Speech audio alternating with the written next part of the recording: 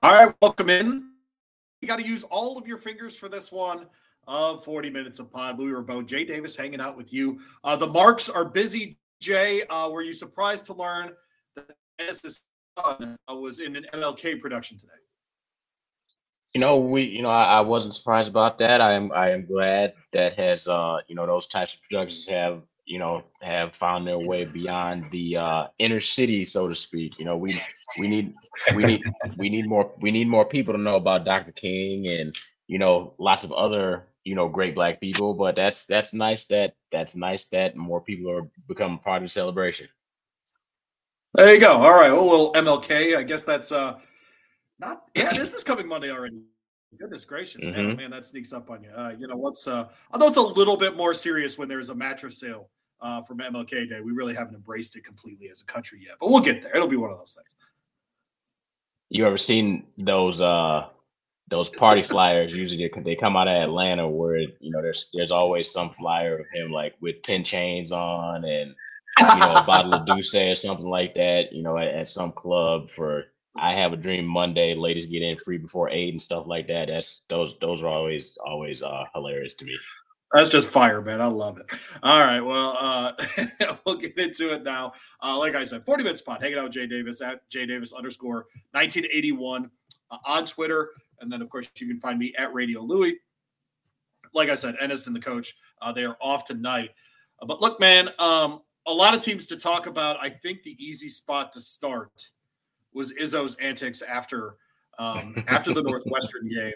And I am interested in this conversation, Jay, because I think one of the things I think we need to talk about first and get it out of the way is the fact that he had a player get shot over Christmas break. And I do wonder if some of this stuff does really get to coaches in a meaningful way, because that I can't imagine having to get that phone call, for example.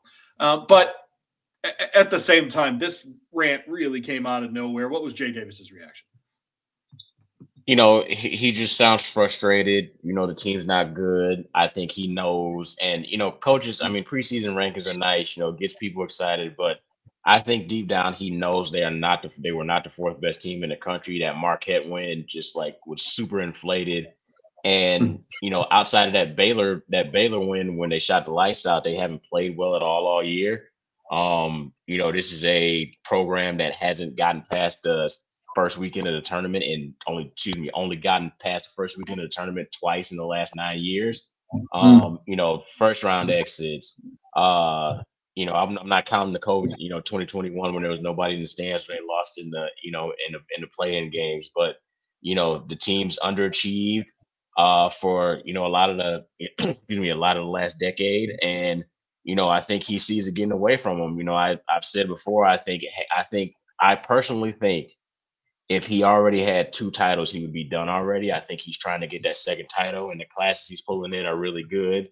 But there's just some things that are kind of passing him by. Like some of the other coaches. I feel like I think I said it last week. We basically had Mike Krzyzewski, Roy Williams, and Jim Boeheim all leave at the same time, and it's a changing landscape. While I think a lot of the stuff that's going on now is great for the players, I think a lot of the coaches, just decide not to deal with it, and I think Izzo is almost there.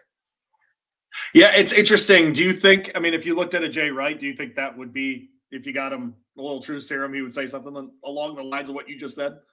Absolutely. There was a story I skimmed it, just about I someone saw someone this. got a hold of him and, asked him, if he wishes he was still out there, and he said unequivocally no. Right. Whether it's the grind or, the NIL, the transfer portal, we've talked about it before. As a coach now, you have to decide, am I going to use these, particularly basketball, am I going to use these 3 or 4 open scholarships to get established players, juniors and seniors to get them transfer here, or am I going to use the money 17, 18-year-old kids to Right. mold them and hope that they stay with me for 3 or 4 years, knowing the possibility exists for them to, leave after a semester. So yeah, I just think, just the changing landscape is, really affecting, a lot of these long in the tooth coaches. A long in the tooth coach is a man named John Calipari, who seems unfazed by many of the updates to college basketball, especially this season. They go down to Florida. They're down significantly at half, 7 or 8 points. Come back and win the game late. Have to grind it out, frankly. Jay, I talked about this on my radio show here in Louisville yesterday at length. We opened the show with it, even if there was negative stuff to do. We opened with that yesterday. I was impressed, Jay, because they still have obviously a lot of places that they can grow and get better. Florida, look, they're not world beaters, but to open conference play like that, first true road game, and we're not including the Louisville game because that was not a true road game. Just the Florida game for UK was the sort of the start of what is going to be it's going to be a fun SEC season. I'm looking forward to a lot of these games, watching UK play a lot of these teams. They're playing Mizzou right now. They're up 7-8 right now. Last time I looked, they go to College Station this coming weekend and play Texas A&M. What did you think of Kentucky, though, on Saturday, and what do you think is sort of their ceiling now that you've seen them in some in a true road game? Yeah, I watched that whole game, and once they, when a team that's young like they are, that's ranked as highly as they have, with some of the wins that they have already, when they get down in a situation like that, you want to see how they respond. And they responded like a team of veterans. They just pulled themselves off the mat. Kept everything together late in the first half. Carry over to the second half, and they beat a decent Florida team on the road. And I think that's going to help them out. Right after that game, I looked at the schedule, and I saw they're going to Texas A&M, this Saturday. And, just seeing how they played it at Florida in that environment, I thought, because Texas A&M is another experienced team that was ranked in the top 20 in the preseason polls. They're not a slouch. They're a pretty good team. But having that experience that they had in that Florida game should carry over, into the Texas A&M game. They've got some games coming up. The SEC's right early on is tougher than I thought it was going to be. South Carolina's playing really good ball. Arkansas is not playing great, but that's a well-coached team. That's 2 road games in a row they're going to have, coming in a couple of weeks. So I think just that experience from that Florida game, they're going to have their ups and downs, obviously with them being so young, but just that experience from that young Florida game is going to stay with them for the rest of the season, I think. Basketball question for you. They call Reed Sheppard for that foul at the end when it wasn't a foul, but I talked about it as being just one of those, dude, don't even throw your hand up. Like, don't give them a reason to call it. Is that kind of Jay Davis's reaction? I don't know. That's hard. They're kids. It's the heat of the moment. It's so natural to try to just want to block a shot. Yeah, man. Yeah. That's just how you play, and you're supposed to put your hand in their face. You're like, I'm trying to make this play, and he goes after it. But yeah, I mean, that's something that you can coach out. But every once in a while, every guy that plays high level basketball is going to jump at that at least once out of every like 3 or 4 times. Yeah, so I'm with you, but be better next time. Up 4 if he doesn't foul on a 3-pointer for sure. It is what it is.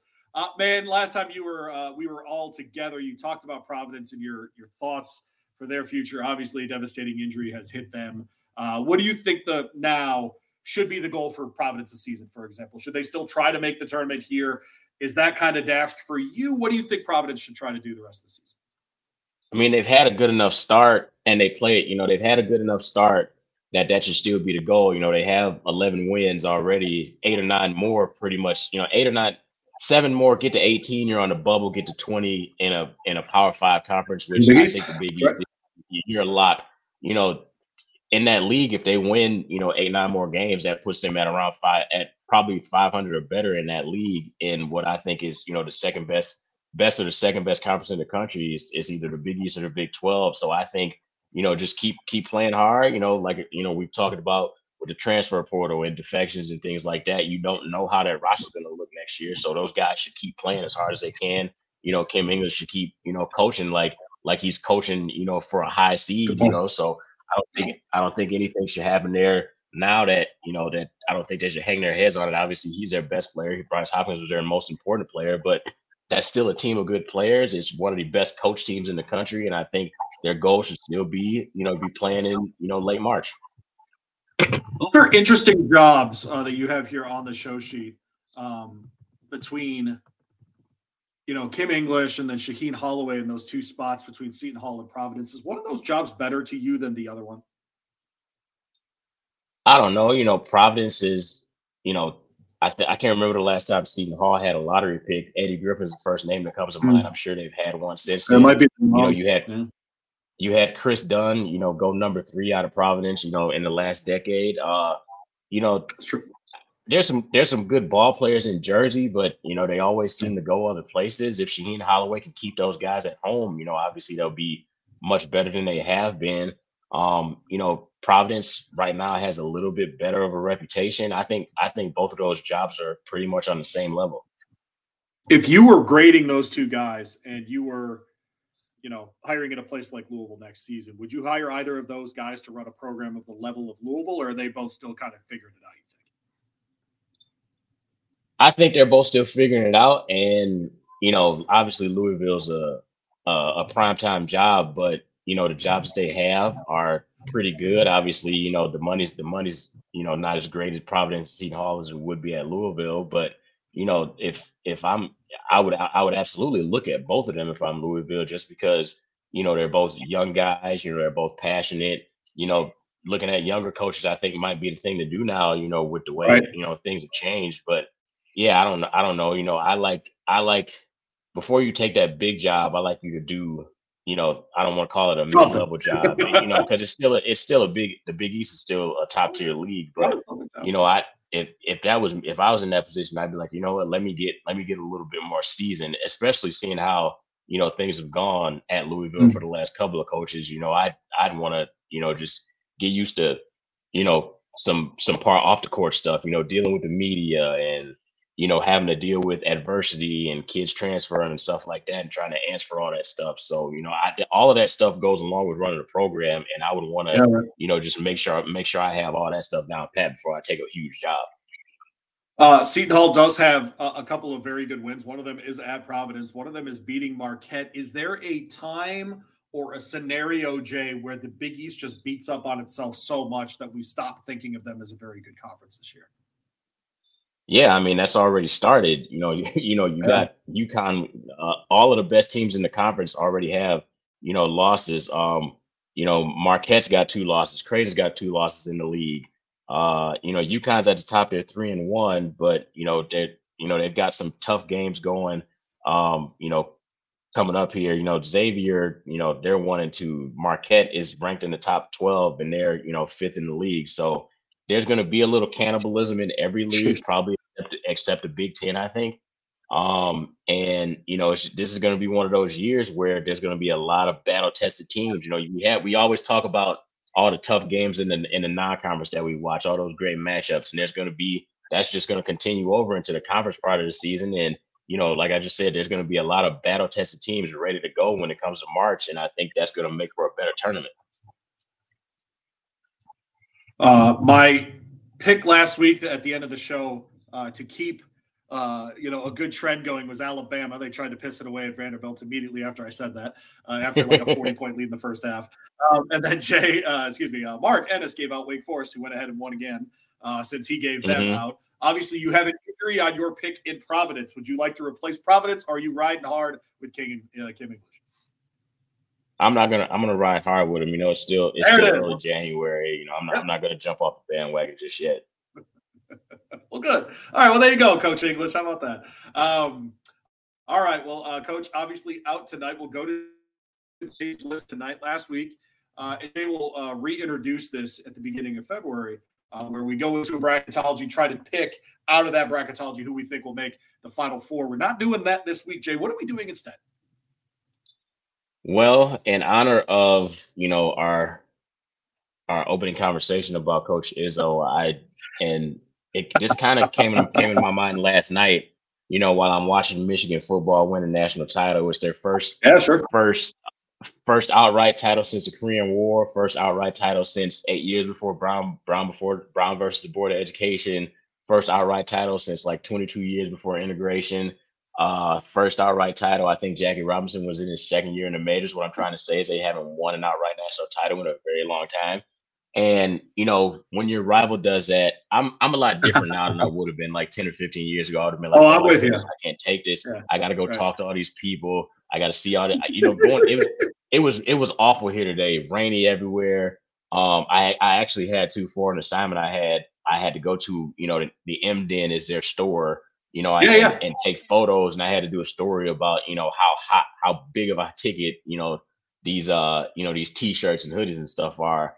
And 10 or 15 years ago, that really would have got to me, and it didn't get to me today. And I think another part of it is our football program is in such bad shape right now. I know new coach Jonathan Smith is doing a good job so far, but we're so far away from even being Could take a couple competitive years. for our, for the Big Ten that it doesn't bother me. But it just made me think about, just I have these memories in my head, seeing all these people in Ann Arbor hanging off flagpoles and stuff like that. It's Yeah. just, my 5 favorite Michigan State basketball games. I know we did something with dunks, but that was more, more national on more of a national topic. But I just wanted to talk about, just Michigan State, my 5 favorite Michigan State moments since I enrolled at the school in 1999. So number Okay. 5 for me, is the Sweet 16 in 2003 against Maryland. That team wasn't very good.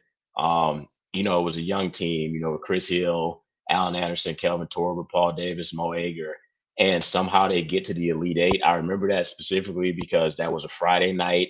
I think we were having a party in our little 800 square foot apartment, and that was a night game, and just seeing how excited everybody got, and then we go right back into this party. That's just one of those things that's like etched into my head. People, what do they call them? Core memories. That's just a core memory of mine There that you I go. will Cool. always have. Number 4 is the Iowa State game from 2000. Freshman year, just watching That that was game.